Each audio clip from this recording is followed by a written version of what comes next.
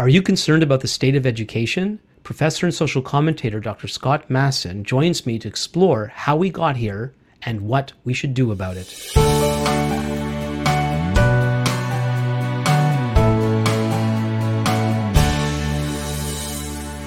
Welcome to Thinking Biblically. My name is Alan Gilman. Thinking Biblically is a podcast dedicated to exploring how all of Scripture speaks to all of life.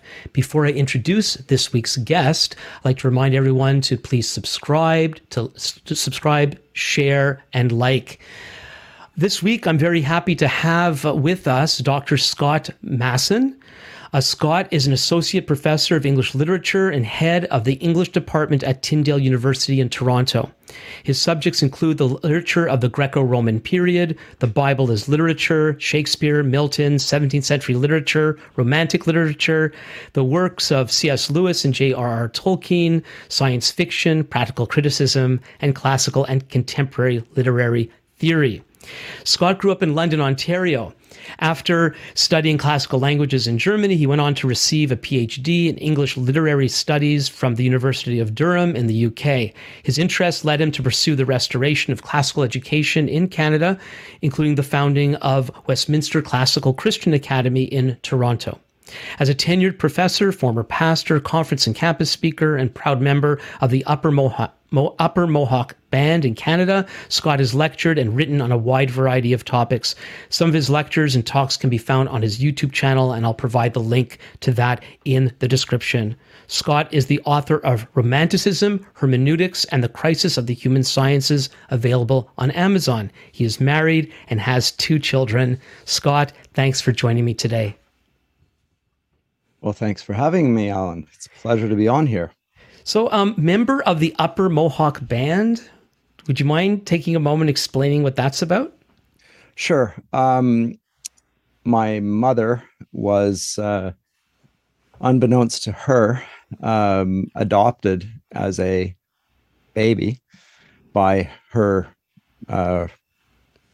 what she thought were her parents, until they passed away, and at which point she found in her mother's effects some sort of note, I don't know what it was, that indicated that she'd been adopted. And she was surprised at this. Her parents hadn't told her. And I think her mother had indicated something of that sort to her, just not long before that, but it wasn't, it was just sort of mentioned. She stored it away in her memory, and suddenly, oh my goodness. And so she hired a detective, and the detective found out that she had in fact been adopted. And she asked the detective to find her mother, whom she did, and found out that her mother was Mohawk, and therefore that I am. So that I found that out when I was in my mid-20s. What kind of impact did that have on your life? Well, I don't know. I mean, it clearly from developmentally, not much. I was already, at that point, I was in Europe. I was in Germany by the time I found out. I think I might even have been close to leaving Germany. I might have been in the UK, somewhere in that range. I think I was probably in England at that point.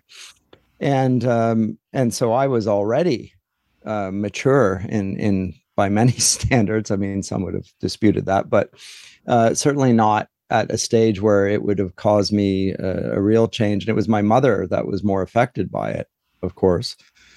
And for me, it just raised the question of how my mother's experience related to the general experiences of Native peoples in Canada, and how many people would be given away for adoption or were taken away. My mother informed me from her relatives that I don't know if it was a great grandfather, but they were in the school in Brantford.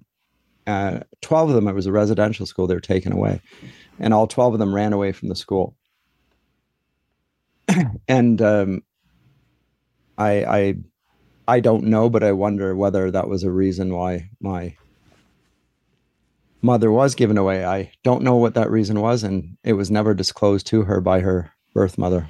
So it's amazing how we could grow up thinking that you're one thing, have and then one kind of history when actually the reality is some other kind of history. Yeah. And I don't want to, we could some of us that like to talk on Bible themes could Yeah, no, we yeah, could absolutely. yeah, well, you know where I'm going with that. I do. We're Yeah. born into the world. We think many of us, if we're not raised with a an idea that God exists at all, we don't really understand what our origins are, let alone what our destiny can be. Right. And the little bit I read up on you, Scott, it seems that your your spiritual discovery too is something that happened later on. Around the same time, actually. Yeah, could you share a little bit about what that was about? Yeah. So it was between my master's and my PhD in Durham, and I'm not sure exactly when I found out that I was therefore status Mohawk, but it was within that rough time range, and I think that I had become a Christian by that point, so I think that mattered more to me than this. Oh, okay, that's I have native blood. Okay, well that's interesting, but what do I do with that? And I, being so far away from home, I didn't do much with it aside from registering my surprise and think about it a bit. But yeah, of course it fits in with biblical themes and about having a being in an adopted family, which all Christians are. So it didn't really throw me in that sense, but it did make me wonder a little bit about what that might mean. But as far as my own identity there as a Christian, yeah, between my master's and PhD in that summer, heard a conversation in a pub between a Christian and some atheist professors, and found myself on side of the Christian, who was arguing her case quite well, I thought, and she invited me to her church after that, and I had actually gone back to study English literature because I had found Christ in literature. And oddly enough, I didn't go to church to find out more about Jesus. I went to literature where I found him more profoundly testified to than I had in my United Church upbringing. So it sounds a little bit odd, but from my vantage point, it made sense at the time. I now think it's almost hilarious, but Well, aren't you in good stead with another famous English professor? C.S. Lewis. Mm-hmm. A little bit, yeah. Yeah, in terms of the age range, I guess I'm in England, and where our paths diverge, I mean, diverge in many areas, but I wanted to be a medievalist. That's why I was in Germany before this. I had, at the conclusion of my undergrad studies, I had gone to U of T, Pontifical Institute of Medieval Studies, the Medieval Institute, and so forth, and asked them what I needed to do to be a medievalist. And they said, you need languages. You really need German, you need French, you need Latin. And I thought, okay. So I went to Germany to work on my languages. And I did that for 3 years, and then left to go to England to be a medieval Renaissance type C.S. Lewis, if you will, follow in his footsteps. I hadn't read his Christian works, by the way. I read him as a literary theorist. So I'd read his work as a medieval scholar, and found that they didn't offer any of the courses that I thought I was going to go take. The medieval professor was on a sabbatical. Somebody else, I think, had a mat leave. Another person had a breakdown. I don't know. They didn't offer any of the courses I wanted to take. So I ended up being pushed into the Enlightenment Romantic period, which I didn't want to study. So anyway, but looking backwards, I guess God wanted me in that area. Well, but how did you find Jesus in literature? Well, the first thing I read as an undergrad was Sir Gawain and the Green Knight, which is a story of one of the Knights of the Round Table in King Arthur's court. It's a fantastical story. And he is the paragon of Christian virtue, or is supposed to be. And he faces this monstrous character who ends up being more chivalrous than Gawain himself. And he ends up failing in his quest to be the perfect Christian knight. And with it, the kingdom of King Arthur is undermined, really. That's one of the lessons of the Sir Gawain and the Green Knight. But I just found it fascinating, to the ideal there. And then we went and read Paradise Lost right after that. And I found that just compelling. I'd read Genesis the story, but I'd read it um, the way most people say they've read it. They zipped over it and took a few minutes to read it, and then said that they'd read it, but they hadn't really, and digested the specifics of the details, which are really important. Milton's whole account in Paradise Lost, this grand epic, is really blowing up those first 3 chapters and taking 12 books to do it. And I found it, as I say, absolutely compelling. And I was convinced that there was something there that I could not dismiss as just a story. I didn't think it was. In fact, I thought there was profound truth in it. And that motivated me in first year. I didn't do very well in first year, but it motivated me to push myself to understand what I did not understand. And all my studies pushed in that direction thereafter. So what I find fascinating with this is you were exploring, the first book you mentioned referred to King Arthur. That's pure fiction. Yep. Paradise Lost is based on scripture, but much of the elaboration is made up in the author's mind. You said you found this compelling, but you're in a fictional world. How does fiction lead you to truth about God and life? Well, I don't use the word fiction here only because the word fiction is popularly used to distinguish itself from fact. So fictional accounts are not true and factual accounts are true. The way I would see it is that I'm being given a story, a narrative account of certain things. And I don't think that narratives and the form of a narrative precludes something being true. In fact, I think that most of the things that we hold to be true are not presented in the empiricist paradigm of scientific research, where you can repeat the experiment in your own mind. Anything that's happened in previous history, you can't repeat that. And it comes to us in the form of stories often. And so I didn't see it as fictional.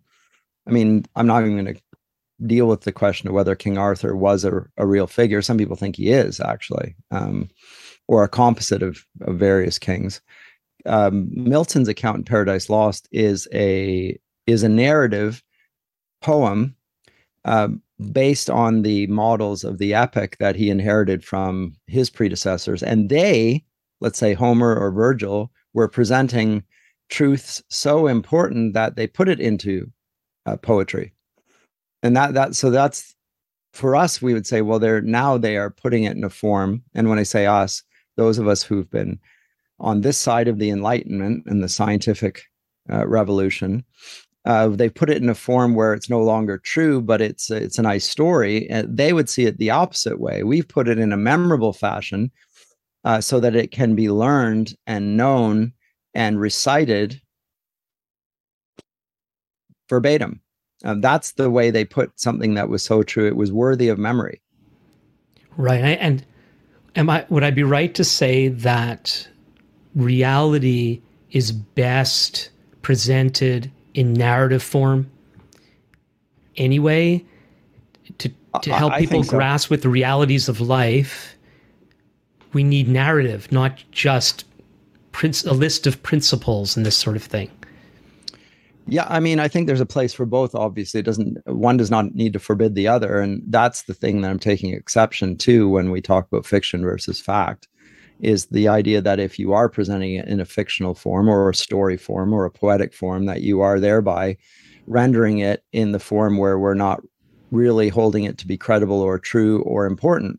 When historically speaking, and actually even in terms of mnemonics, that is, to memorize things, to commit them to memory, to make them comprehensible, we actually do want to put them in those forms. That's why we watch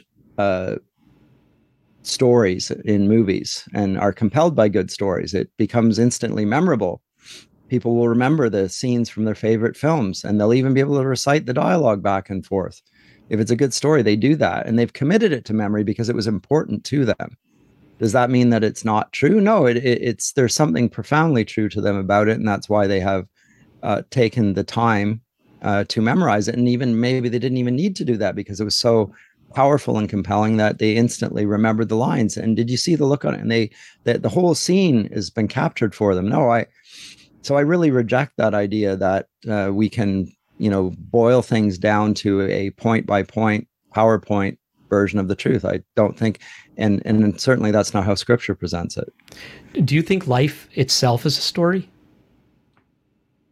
I think it can be understood as a story, but I'm a little hesitant on it only insofar as, again, in the language of many postmodernists, that they just mean that they're all competing stories, and there's no true story within the stories, and that I would strongly dispute. So there is a true story. Yes, and again, that was, you mentioned C.S. Lewis. That was the thing that convinced him and moved him from being a theist to a Christian, is the idea that Christianity was a true myth. He loved the old myths. He noted certain similarities between Christianity and those of Norse mythology or Greek or pagan, any sort of pagan mythology, all sorts of resemblances. I mean, if you have an attentive ear and know the literature, you will spot the resemblances. And he just thought this was a variation on it, and that was what was, presented to him as a hypothesis. What if Christianity is actually a true myth, and all the other myths are echoes of it, and to some degree debased echoes? They're missing something of the fullness that's here in this story, and the one thing that they're missing above all is that this one actually came true. The God man in these stories of the pagan authors actually did take on human flesh. He did walk the earth. He was crucified bodily. He was raised bodily. I mean, and this was very important to the authors to emphasize that in a way that's not true of narrative. It defies narrative conventions. They're really, really interested in the forensic details of the story to show that they were eyewitnesses of the account, and that's not true of narratives.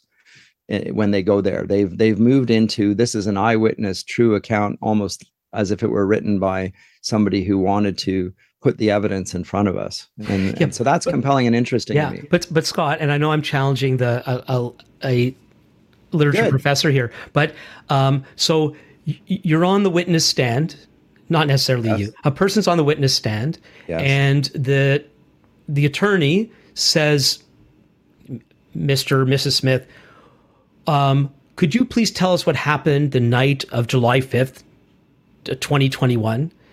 And the person then tells the story of what happened. Mm-hmm. So much of the way we talk about life is through story.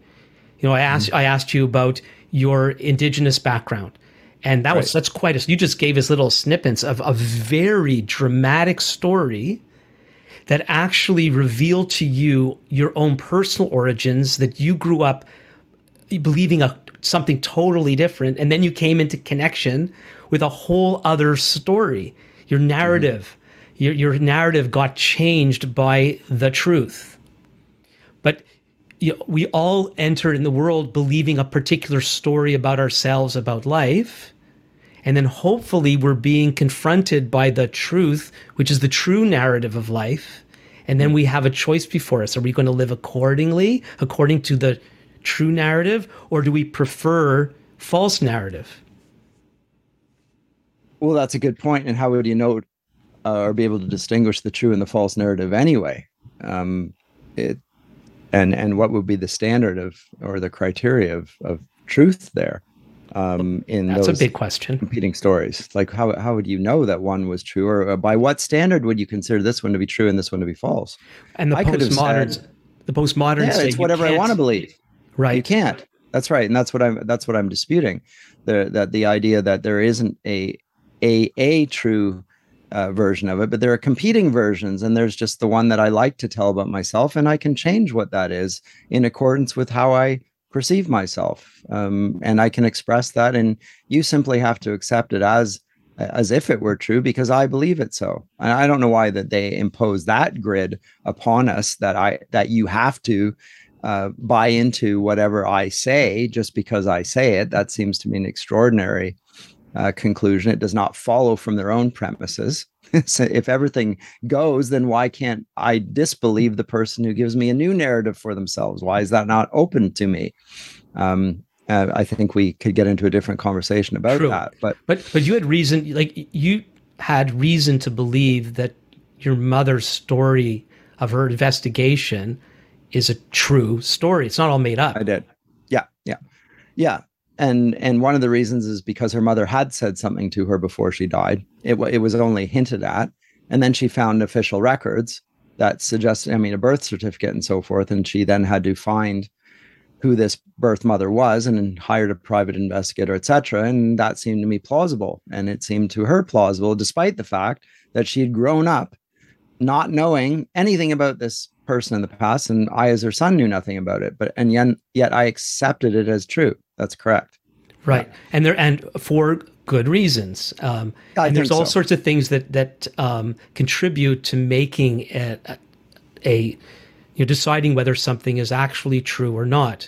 And of course, today we're being encouraged just to go by feelings, which is a really bad, very bad basis of and I think maybe we can get into some of this. The pure sciences, the way life gets reduced to tiny little bits of things, don't really give us an understanding of the truth. Back to C.S. Lewis again. He says something about is it kissing? I think it is. If you think about how, maybe you know better than me. He has a line about analyzing a kiss. As soon as you begin to analyze the kiss, it's no longer a kiss. That there's a reality in that kind of experience that is true, that can't be reduced to scientific principles. Even though you've got some of these scientists will talk about the neurons in your brain and the chemicals and what's being fired. But if you describe romance in those terms, it's not romance anymore. No, you've taken all the romance out of it. And romance is a real thing. Is a real thing, yeah. And testified to throughout every culture, and in their greatest literature is as well, of course. And he makes the same point in The Silver Chair, where the son, there's a witch. I don't know if you recall that. I love the that witch book. Has trapped them under blow, and she's trying to convince them that the world that they've departed from to go underground is not real. That's not the real world. It's just a flaming ball of gas. And the spell is broken when, gosh, what's his name? Yeah, Puddleglum. Puddleglum. She had unleashed this toxin into the air. This toxin, which was in the air, that was putting them to sleep, soporific, and she was lulling them into it. And that's not a real world, and so forth. And yes, and the experience of pain breaks the spell on him. And they note that even in their own world, it's not true that the sun is a flaming ball of gas. That does not. Although that statement is accurate, it is not comprehensive enough to account for what a sun is. Yeah, so I haven't actually. I love that book. I do too. One of my favorites. People out there, I still meet people who've never read the Narnia Chronicles at all. A lot of people get tripped up because they're children's books. I read it only as an adult for the first time. Yeah, me too. I didn't know anything about them as a kid. But anyway, if you haven't read them, folks, you need to read those books. Read them. My recommendation, read them according to the publication date, not according to the way they're grouped in the box sets. But anyway, in that interchange where Puddleglum puts his webbed foot on the fire that allows him to think clear-headed, he says something that I'm troubled about. And what it is he basically says, like, I don't care if what I think is fantasy. I will prefer my fake world to your real world any day. And I'm a bit uncomfortable with that C.S. Lewis, of course, seems to be making the case. And I think he says this sort of thing, that there's a sense in which the biblical view of life is so true, it's preferable, even if it's not true, sort of thing. So the risk of trusting it is lessened, because it's still the best version of life possible, whether it's objectively true or not. One of my problems with that statement, and maybe I'm getting it wrong, is Paul says that if Jesus is not risen from the dead, we are the most pitied of people. that there is an objective truth that this is all about. It still has to be founded upon something that's objectively true and not just some great grand idea. That's one of my worries, like with Jordan Peterson in the route that he's going, that Christianity's just become this fantastic thought, and maybe it was given by God if he ever gets that sorted out. But it's not just because it's wonderful thought; it's because it actually is true. Do you follow me on that? I do follow you, but I think you're misreading him there. I don't think Puddleglum is saying that he doesn't care if it's false because he prefers that subjective fantasy to the current reality. I think he's speaking with irony. She's saying that it's false, but he's saying, I'll take the falsehood rather than this. So I'll take the falsehood, quote unquote, kind of thing? Correct. I think he's speaking with irony there. I'll have to find him and talk to him and ask him. Yes, indeed. Well, that's how I read it immediately, because he's saying nonsense. And, this is the real world. Well, I'll take that, false world any day over this. And so he's not saying I would rather be lost in the mire of subjectivism and my projection of what I would like the reality to be. He's saying rather the opposite. You are saying this, but I don't believe you. And he's willing to put it to the test by putting his foot in the fire. Right. So that's the key point there. Okay. So what was it that got you? I don't think you explained that. So you said you found Jesus in literature, but what was there an aha that went, there's something about this that is real?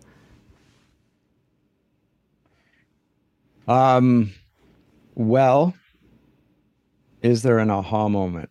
There are a lot of aha moments. One of them was that I don't think so. There isn't one. I don't think, because I can list them and I can't think of one immediately. So that's why I say that.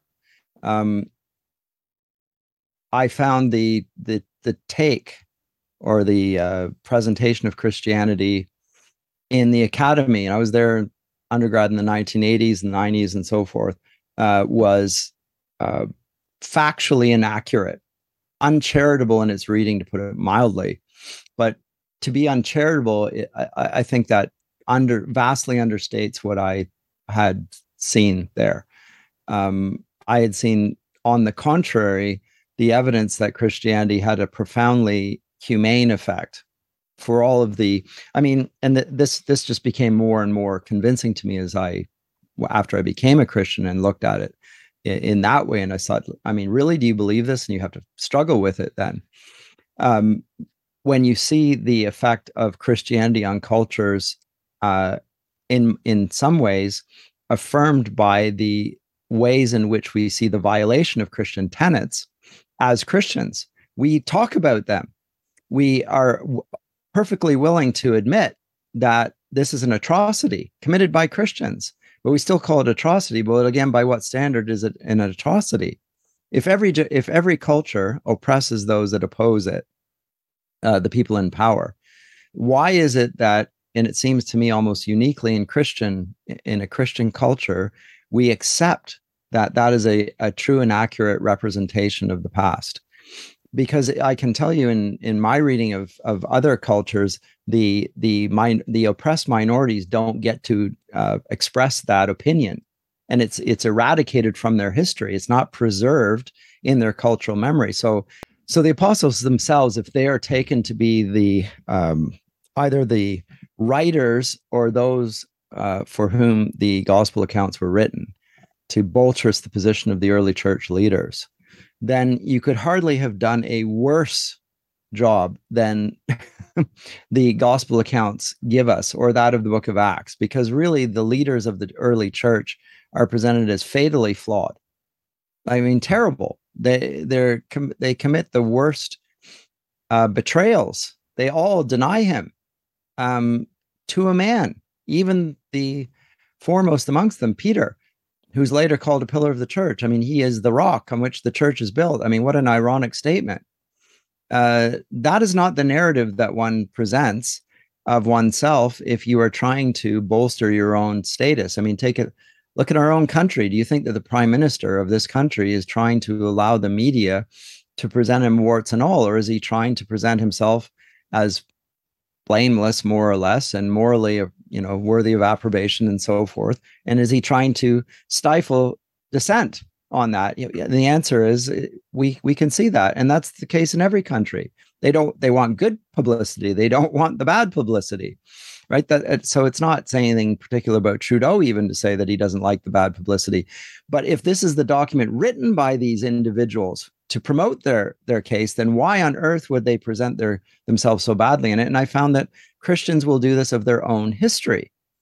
And again, why would they do such a thing? Well, out of a commitment to the truth. And I see that. And so the Enlightenment take on what the Christians did, I thought, it's, as I say, it's not just charitable, it's just mendacious. It's flatly wrong, and they're lying.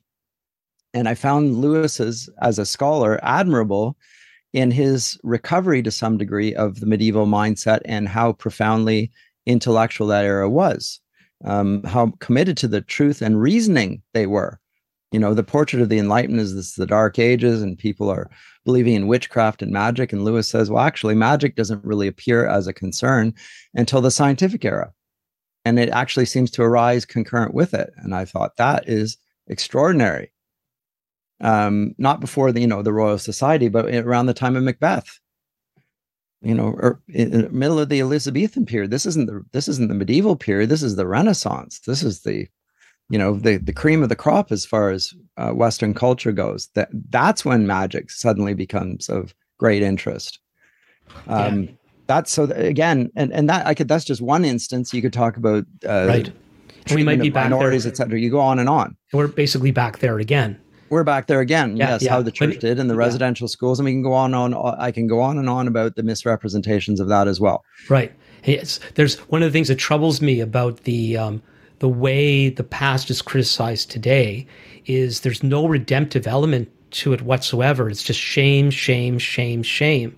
But all the way through the Bible, not just the Gospels and Acts and so on, that whole Hebrew prophetic tradition that critiques human behavior, government, society, but with a call to goodness, to a call to repentance, to a call to restoration, to a call to know God, to a call to goodness is really wonderful. And we see it all the way through the Bible. And you seem to be saying that when we look at Christian literature, we see that same sort of redemptive critique of life. And there's something, and you use the word compelling earlier on, there's something compelling from, I guess, what we can call that stark honesty, that ability to look at things as they really are, to respond to them in the way that we should, to call people to build from what's gone wrong. And then to invite, and we see this more in the New Testament, then to invite everybody to be part of this great redemption project. There's nothing like it. As from what we can find, there's nothing like it in the world, nothing like it in history. Right. So as literature, there's nothing like it. In terms of historical accounts, there's nothing like it. It's real to life. And the life to which it was most real was my own. So that was the second thing. I was convinced the Academy had given Christianity a very short shrift and a very unfair take, and that was not entirely a new thing, but it was growing more and more pronounced. There was an animus against the Christian history of our past, and it was being pushed more and more strongly and in directions that seem more and more absurd to me. But also the other thing that these stories then convinced me of was my own sin. And so the reality, it exposed the hypocrites, as Jesus calls the Pharisees, you hypocrites, you actors, you're the religious leaders. And I was very well aware of other people's hypocrisy. And it came to me that I too was a hypocrite, as far as blaming others for things that I myself was equally guilty of, maybe in a different way, whatever. But given the situation, would I have acted any differently in that situation? Well, not based on past form, no, because I have done lesser instances of that, because I've been a teenager and I'm in my early 20s. I haven't had opportunity yet, but watch out. We know where this is going.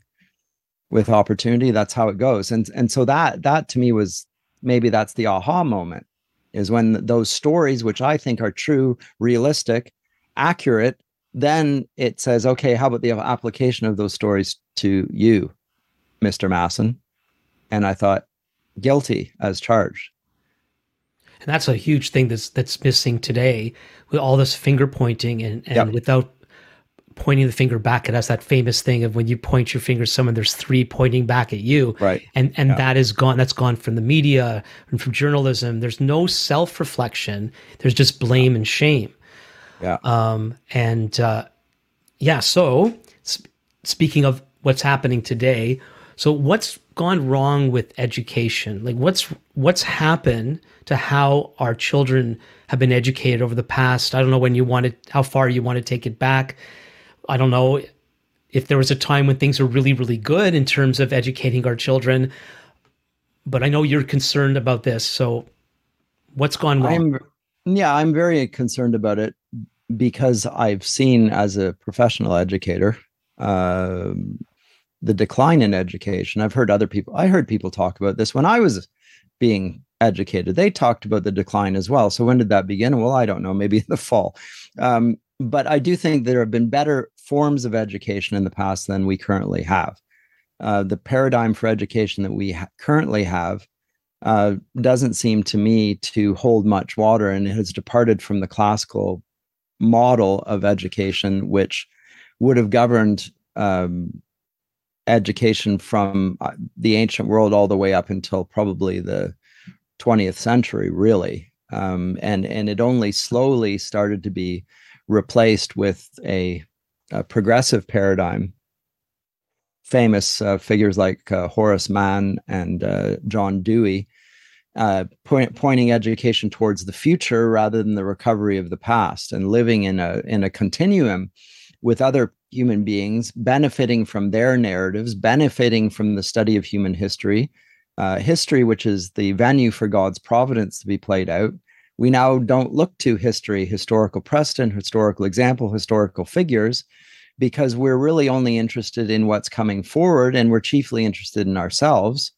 And this is one of the things that is the central focus of modern education is me and what I want and who I am and my self-identification. It seems to me like this whole gender identity project is almost an analogy for the educational path. Who are you going to become? That's what it really is all about. It's not, and so it's very, very narcissistic, and it's inculcating narcissism and a forgetfulness of the past, a willful forgetfulness of the past. Let's not look at what happened in the past, except with a few, I would say, highly selective instances where we can disparage those that went before us. But now let's look away from that and let's talk about how we're going to build for a better future. And they do this very quickly, with no study, with no criticism, with no, as you said, no charitable lens. There's no gracious, redemptive attempt to engage with our forebears as well. There's a loathing and a self-loathing. And this was the third thing that convinced me. As a Christian as well, I noticed that for all of their attempts to abandon religion, they then just pursued different forms of it, and a politics of guilt and pity and shame, which was true of all pagan religions as well. And therefore they'd be seeking scapegoats rather than accepting Christ's atonement for sin. They'd be looking for other people to bear sins, and these would be identity groups. So now we've gone back to tribalism. Which I think denies one of the basic things and one of the great inheritance of Christianity, which is that each person bears the image of God, and each person therefore deserves to be treated with respect and deserves to be educated, and that is their inheritance, and that would have been our inheritance. We moved away from that. What a travesty! So I'm not against any group receiving a good education. I am against them being educated as a group and not as a person, which is a theological category. But I've noticed that this educational decline has been taking place over a long period of time. And I don't want to get caught up in the details here. That would be for another situation. But it seems to me that there's an urgent need to recover Christian education. It is an imperative recognized in the early church, and which would have marked, Judaism as well. It's in the Shema of Deuteronomy 6, Shema, O Israel, hear the Lord your God, the Lord your God is one. And what does it then say? You're to love the Lord your God with all your heart, soul, mind, and strength. Well, who said that was the greatest commandment? Who said that? Jesus. What was he quoting? He was quoting the Shema. Okay, whoa. And what does the Shema deal with? Yes, it is with loving God, but the context is of teaching your children. Okay, so why do we talk about the two great commandments and we're going to love God and we're going to love our neighbor, but then divorce it from education, which is what the Shema is? It's about teaching your children, and then all of the venues in which it presents that, in the frontlets between your eyes. So it's the way I take that, it's about your mind, it's on your wrist, so it's your actions, it's on your door frame, so it's your private sphere, your home, and then it's on the city gate, so it's the civic sphere. In other words, it's everything. But note that it's very specifically there. That's my take on it. Yes, just so that people don't miss it. When you were talking about Deuteronomy 6, Deuteronomy 6, about hear, O Israel, the Lord our God, the Lord is one. As you're saying, it goes on to love the Lord your God with thy heart, and then it says, and you shall teach these to your children. Yes, and you were talking about how it's a disaster to divorce the commandments of God from our obligation to pass it on to our children. Obligation is what it is as well. That's the right word. Yeah. And of course, in the Jewish tradition, it's the passing on of the stories of our history, of our God-given history, and all that entails, and that takes us back to the need to self-criticize and to learn and to repent and to build and to reconcile and all those things. It's not just about the learning of facts. That's why loving God, to love God, lament and to rejoice. I mean, we have Psalms that express all of those emotions appropriate to those situations as well. We have I talked about narrative as the primary form of biblical writing, but we also have other genres of literature as well. We have satire, we have wisdom literature, we have poetry, we have love poetry, we have epic, we have forms of tragedy. All manner of literary forms are embedded in scriptural in the scriptures, and the composite of all of these books from different ages, different authors, entails there's a unity to them as well, and a very interesting hermeneutic way of reading it in connection with the central focus of Scripture, who's Jesus himself. But in terms of Christian education, yes, well, Christian education, where it does happen, in the 19th century. Are we talking just about Christian education or education in general? Well, I can talk about both, but I'll happily do that, because I think anything other than Christian education isn't education. I'm going to go out on a far limb there and say that because Christian education is the education in the truth, because Jesus himself is the truth. He points us to the truth. His story is our story. Our stories are wrapped up in his stories, whether we assent to it or not. Whether we do or not, we will glorify him, by the way, whether we're going to do so to our own damnation or whether we're going to do so to our own praise and adoption as children. That's our choice, but we will still glorify him in his reign and rule. And I think education became Christian. So the classical method of the pagan world was taken up by Christians and adopted and adapted and changed so that it became perfected. Look, the university is a medieval Christian institution. It did not exist in the ancient world. If you listen to our contemporaries, even Jordan Peterson, you would never know that the university only became what it is when Christians used it to explore the fascinating and, quite frankly, otherwise impenetrable connections between number and word, and the connections between the whether God is to be understood in terms of nominalism or realism. There's a debate in the early university. How is God to be understood? Is it understood just simply by words? and names, or do we have purchase on an ultimate reality behind that? Well, this is an important intellectual debate. Which one is which? Nominalism, these two things you mentioned. I think realism myself. I don't think nominalism. I mean, I think there's something to be said on both sides, but I think when we use words, we are not just using narratives or our subjective takes on things, but there is a reality to which our words grasp hold of, so that our knowledge is, while not comprehensive, it is adequate and it is real. So when we call God our Father, it's because it's real. Yes. Yeah. Something I want to go back. But there's a sense in which it is accommodationist language as well. But there is a sense still in which it is real.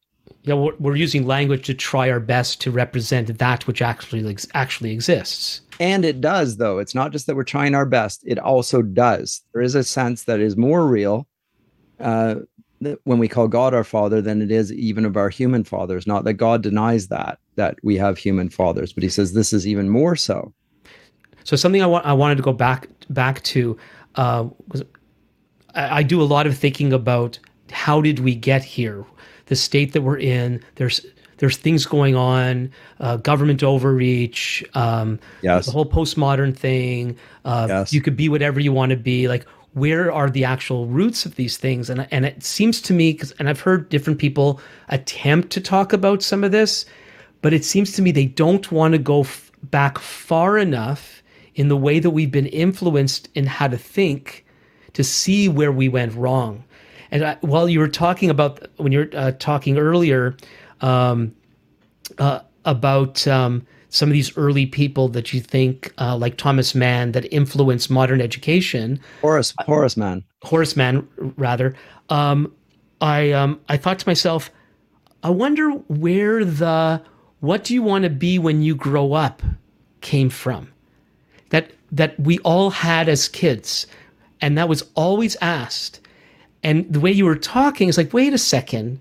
Like, I know in older times, not ancient times, just in older times, you weren't asked that question because you were probably going to do what your father was doing. You were probably going to continue his farm or his tailor shop. And there were exceptions, but it was certainly not encouraged to think up for yourself what you want to be and go pursue that. Right? What a great question. It's a great question. And it's also an accurate observation. There would have been a time when this question was not asked, and it wouldn't have been thought to ask that question because it assumes that the question is a correct statement of how a child ought to see himself as well. And I've traced it back, and I think there's a good basis for holding this. I hold it in the late 18th century. And it's related to something that Jordan Peterson, you mentioned his name earlier, thinks is essential to our human identity, namely the idea of autonomy. He goes on and on and on about autonomy. It's being so important that we hold on to autonomy. My research, and I told you the story how I wanted to be medievalist Renaissance scholar. I ended up being pushed by God, now how I see it in retrospect, to be an Enlightenment romantics scholar, pushed me to exactly this point when I think things flip and go terribly wrong in a way that I think is important for our time. And it's exactly on this point that we think that autonomy is the essence of human nature. But autonomy is the law of the self. The auto just means yourself, and the nomos there is the law of yourself.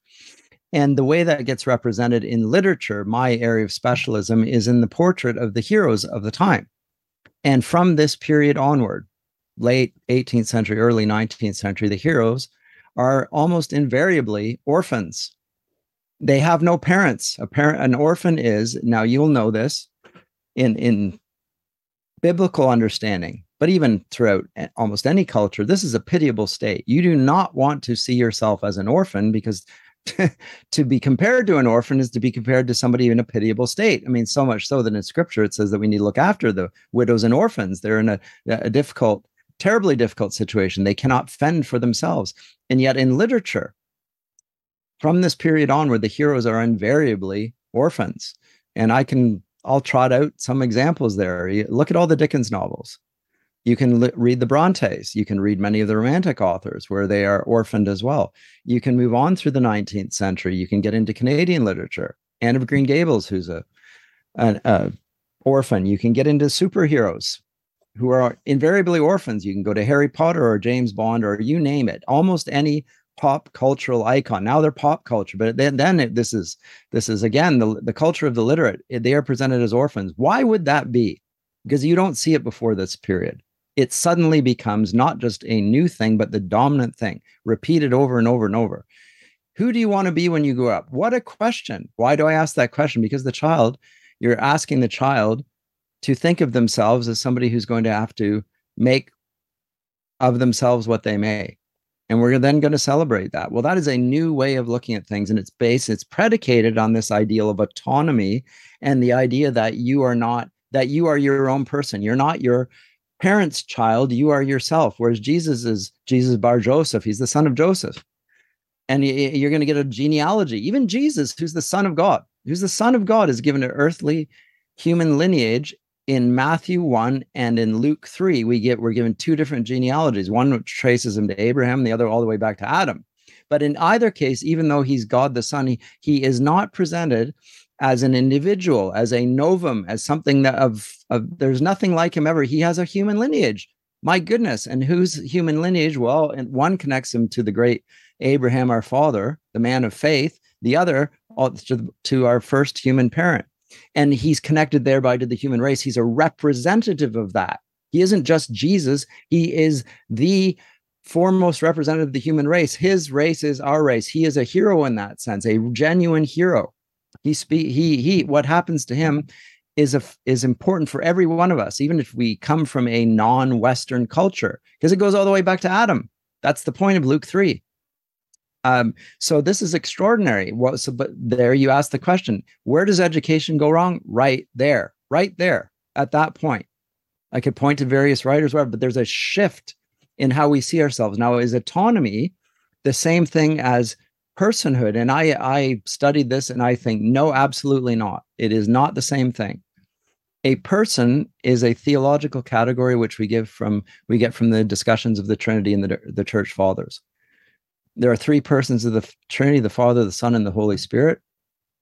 God the Father, God the Son, God the Holy Spirit. And by virtue of the fact that we are human and bear the image of God, Genesis 1, 26, 27, we also are persons, right? If we are in his image and he is a person, that means ipso facto that we are also persons.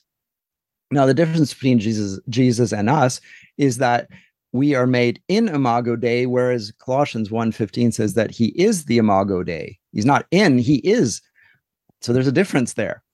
But so our identity then is found in him. And this is, for me, this is the fourth then thing, which was convincing to me, is that I found my identity more fully represented in Jesus and in a way that I would be proud of. Boy, would I wish that I were like that man. That is what I would aspire to be, rather than me. And you know what? He has adopted me and I am in that image. He's given me credit for that, even though I certainly have done nothing to measure up to that standard. Still, I've been by grace credited with that. And now I'm asked to live up to it and so forth. Well, you're emphasizing, if I'm understanding correctly, this wonderful connectiveness that we actually have that's been lost. And now we're all these individuals. I think there's other conversation for legitimate autonomy and human responsibility, and who are we as individuals? But going back to Dr. Peterson, he says things like the individual is all there is, and I think he's really missing something with that, big time, because he's a lost soul. Well, you could talk to him directly, but I would be happy to do that. So there is this connectiveness that goes all the way to God through our families of origin, and we started with you coming to grips with your own family of origin, and there might be even more for you to explore there. What does that actually mean? And then for your children, in our own background, even I won't get too deep into it. In our Jewish background, there's so much diversity among Jewish people and how we relate to our background, but it's a thing.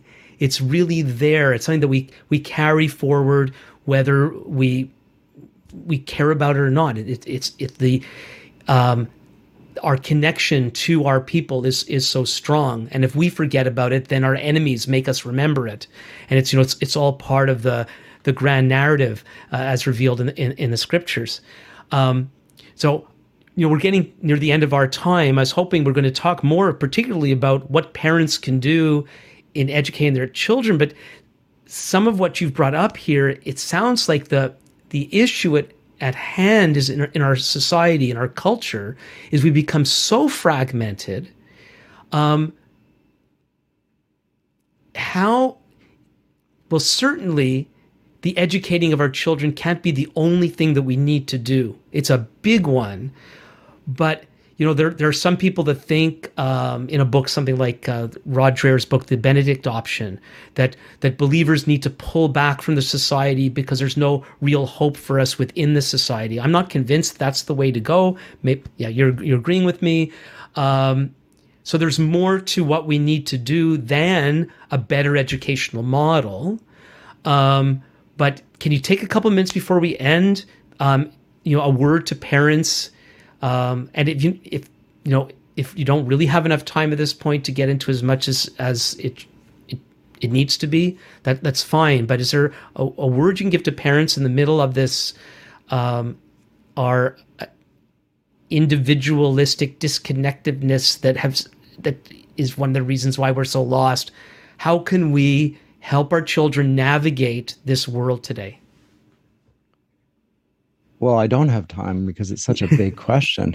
Well, do you want to spend too much time talking about me? I'm not nearly as interesting as this topic, but well, we'll see how people comment. I found the whole thing fascinating. I think it's your life, like all of our lives, reflects the reality of God and His story that he calls us into. Would you be willing to come back? Another time of we'll course. get into we can do it. The details. And I'm happy to answer as well. I don't think I'll do it in a satisfactory way. But well, how about whet our appetite? Sure. Yeah. So, I mean, I don't buy Dreher's solution to the problem, and I'm not even sure he buys it either. But I respect him. I've read some of his work, and I think that he's on to something there as well. And he does speak to the civilizational darkness that we have now descended into. And I think he's correct in his judgment there. And he's been very strongly emphasizing something that I've intuited for a long time, again, back to my studies as an undergrad, where I came across Hannah Arendt, famous Jewish thinker, and her study in totalitarianism and so forth. And I noted many of the same things that she was talking about were true even of Canada in the 1980s and the US and so forth. And there was another book by Bloom, The Closing of the American Mind. And he talked about the conditions and even the beliefs of modern undergraduates being very much like those of the Weimar Republic. They affirmed certain things, but they almost had no standards for anything, no standards of judgment, other than that they shouldn't judge. So it was all inclusive, it was all tolerant and so forth. And he said that these are exactly the same sorts of things that you would have noted in Weimar Germany. I noted the same thing. So this is a deep problem. I do think that Christian education is a necessity. I do think it begins in the home. The Shema we talked about, or Ephesians 6, verse 4, where children are told to fathers are told to bring their children up in the paideia and nouthesia of the Lord, paideia being the word for culture or education, so a very holistic sense of talking about God in every sphere. But they need to start doing it themselves. This is the problem. If you are given this responsibility as parents, and it is upon you, because it is upon you, you can delegate responsibility, but it's still on you. If somebody else does a bad job of educating your children, guess what? It's not on them. It's on you. As fathers, it's on you. So if you send your kid there to a school and they do something that you don't want and you're very troubled by this, guess what? It's not their fault. Or it is, but ultimately it's going to come back on you. You're going to be held accountable for that, because at the end of the day, the responsibility is given to children, to parents, and fathers in particular. And that is not revoked by your decision to give your children over to the public schools. So that, just think about that very resolutely then, and just think of the task that then confronts you as fathers, as parents. What are you going to have to do if you're sending your kids to the public schools and they're teaching them that things don't connect at all? You can do this subject area, this, but there's no connection of things. All things do not hold together in Christ.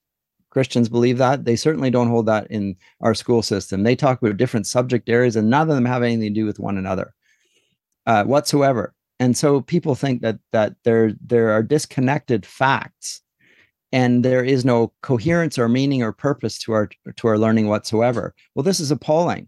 You wonder why children have a sense of despair and why suicide among the young is so high.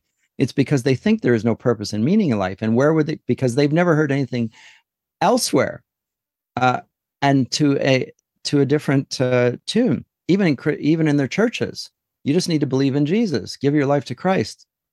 Okay, I did that. There was an emotional appeal. I came forward. I believe that Jesus is my Lord and Savior. I said those words. I said it. I got baptized. Okay, well, what does that mean? I don't know. I have no idea. Well, you should. There's a logic and a coherence to it. How does that apply? If you can't explain that as parents to your children, then you are the problem. You are the problem here. And you can be the solution to your problem, however, by searching through the interconnectedness of things and the purpose and meaning, and how Jesus does say the things that Jesus says about himself, that in him all things hold together, or Paul says of Jesus there, is actually true. So I think parents really need to be educating themselves in their faith and not wasting their time on social media or watching television or doing whatever else they do. Now, if you find that that's too much to do because you work too hard, then maybe you should think about Christian education. And when I say Christian education, I don't mean Christian schools that use the public school curriculum and are taught sometimes by not even Christian teachers, but they're in a so-called Christian school. This isn't Christian education. This is a travesty. I mean, real Christian education of the sort that was sketched out by our conversation there. And there are schools like that opening up. And if there aren't one, then you, dads, moms, and your churches should get together and make them come about. It's too much for a small church to do. A coalition of churches with that shared commitment can do it and did do it historically. And we can recover that. But we have a big educational project, and it begins, however, with parents. Now, the problem for parents, they didn't get that education themselves. It's that much worse for your kids. It is within your grasp to change that, I think. And God willing, he will make that so. And I believe he can make it so, because the public system, let me say one last thing. Rod Dreher has a very doom and gloom portrait of the present, which is entirely accurate, but it is short-sighted, because the public system, which he sees as oppressive, is also crashing down in ruins all around us, bankrupt, embittered, full of chaos and rage, and offering no future to those in it, and nobody likes it. The pagan schools in the ancient world ended up closing down because people no longer wanted their kids to go to those schools because they were so bad. That's where our schools are headed right now. And so we have an opportunity as a society, as a culture, as a Christian community, to offer light in the midst of the darkness. You know, the foundation you laid right at the beginning, Scott, just so important, by putting the burden back where it belongs, on the parents. And I wonder how many parents think that somehow, because of whatever happens in the school, that they don't bear that responsibility. But one illustration I like is even when we have other people teaching our children, whether it's an institution or tutors or a friend, we're like the general contractors of our families. The parents are the general contractors, and we might contract out certain things. We contract out healthcare, for example, though there's many things we should do by ourselves. We are fundamentally responsible for their education. We contract out certain things. But the general contractor, like if something goes wrong in the house and the plumbing's bad, the general contractor can't say to the home buyer, homeowner, oh, it was the plumber's fault. No. You might have to go talk to the plumber, but the general contractor bears the the brunt of that responsibility. So parents, however you do this, God, it has given you that responsibility, and it's an honorable, holy responsibility that we have. Parenthood, we've raised 10 kids. It's not an easy job, but no one said it was supposed to be easy. And, but God, who's given us this job, will also give us what we need to be able to do it. And it's the same thing as you were saying, that many of us, I include myself, a lot of it was my fault. I did not get a good education growing up. I didn't care. My parents fully contracted that out. As many people know, I come from a very dysfunctional home. I had to learn all this stuff later on, but by God's grace, haven't got it perfect. I'm still learning, but we can. What a wonderful gift God's given us, that we could learn things, even when we're older. He's given us the ability to learn, and in our day, we have so many resources we could go to. So there's no excuse. We can access what we need. And, all the advice you gave there was very, very helpful in getting together with other people and our churches, whatever it is, to do what we need to do to help our kids and our society in teaching our children well. And perhaps we can get together again soon. We can get into some more of those details. Well, I would take delight in that. It's been great, Alan. Yeah. So, Scott, thank you so much. Thank you. You said you don't often share about yourself, but I found it delightful, and really appreciate you opening your heart to me and to our viewers and listeners. So thank you so much for doing this. Before you go, if people want to get in touch with you, what should they do? Well, I have a YouTube channel. I think you mentioned at the outset. That'll go in the link will go in the description. You'll put it up there, whatever. Yeah. I teach at Tyndale, as you said. Through my YouTube channel, I have I also have scottmasson.ca. Yeah. I also have a podcast called Paideia Today with a friend of mine, Bill Friesen. So is everything on the Scott Mason website? scottmasson.ca. Did I say it wrong? I knew I was going to say, I told you I was going to say it wrong. You did tell me, actually. So I'm glad that you've done what you said you would do. And and send me an email through that. I think it goes through those sorts of portals, then gets you to my private email, and you can contact me that way. Yeah. So say your website address again for everybody. It's just scottmasson.ca. Okay, and I'll put that also in the description. Yeah, and I believe that has an email thing there. You can click on it and send me an email or whatever. Excellent. Well, again, Scott, thank you so much for doing this with me today. You're very welcome. So you can contact Scott at his website. The description will be below, as well as the link will be in the description below, as well as the link to his YouTube channel. And there is a lot there for you to check out. And so if you do have any questions for me, you could always contact me at comments@thinkingbiblically.org. Again, don't forget to subscribe, like, and share. Until next time, this is Alan Gilman with Thinking Biblically.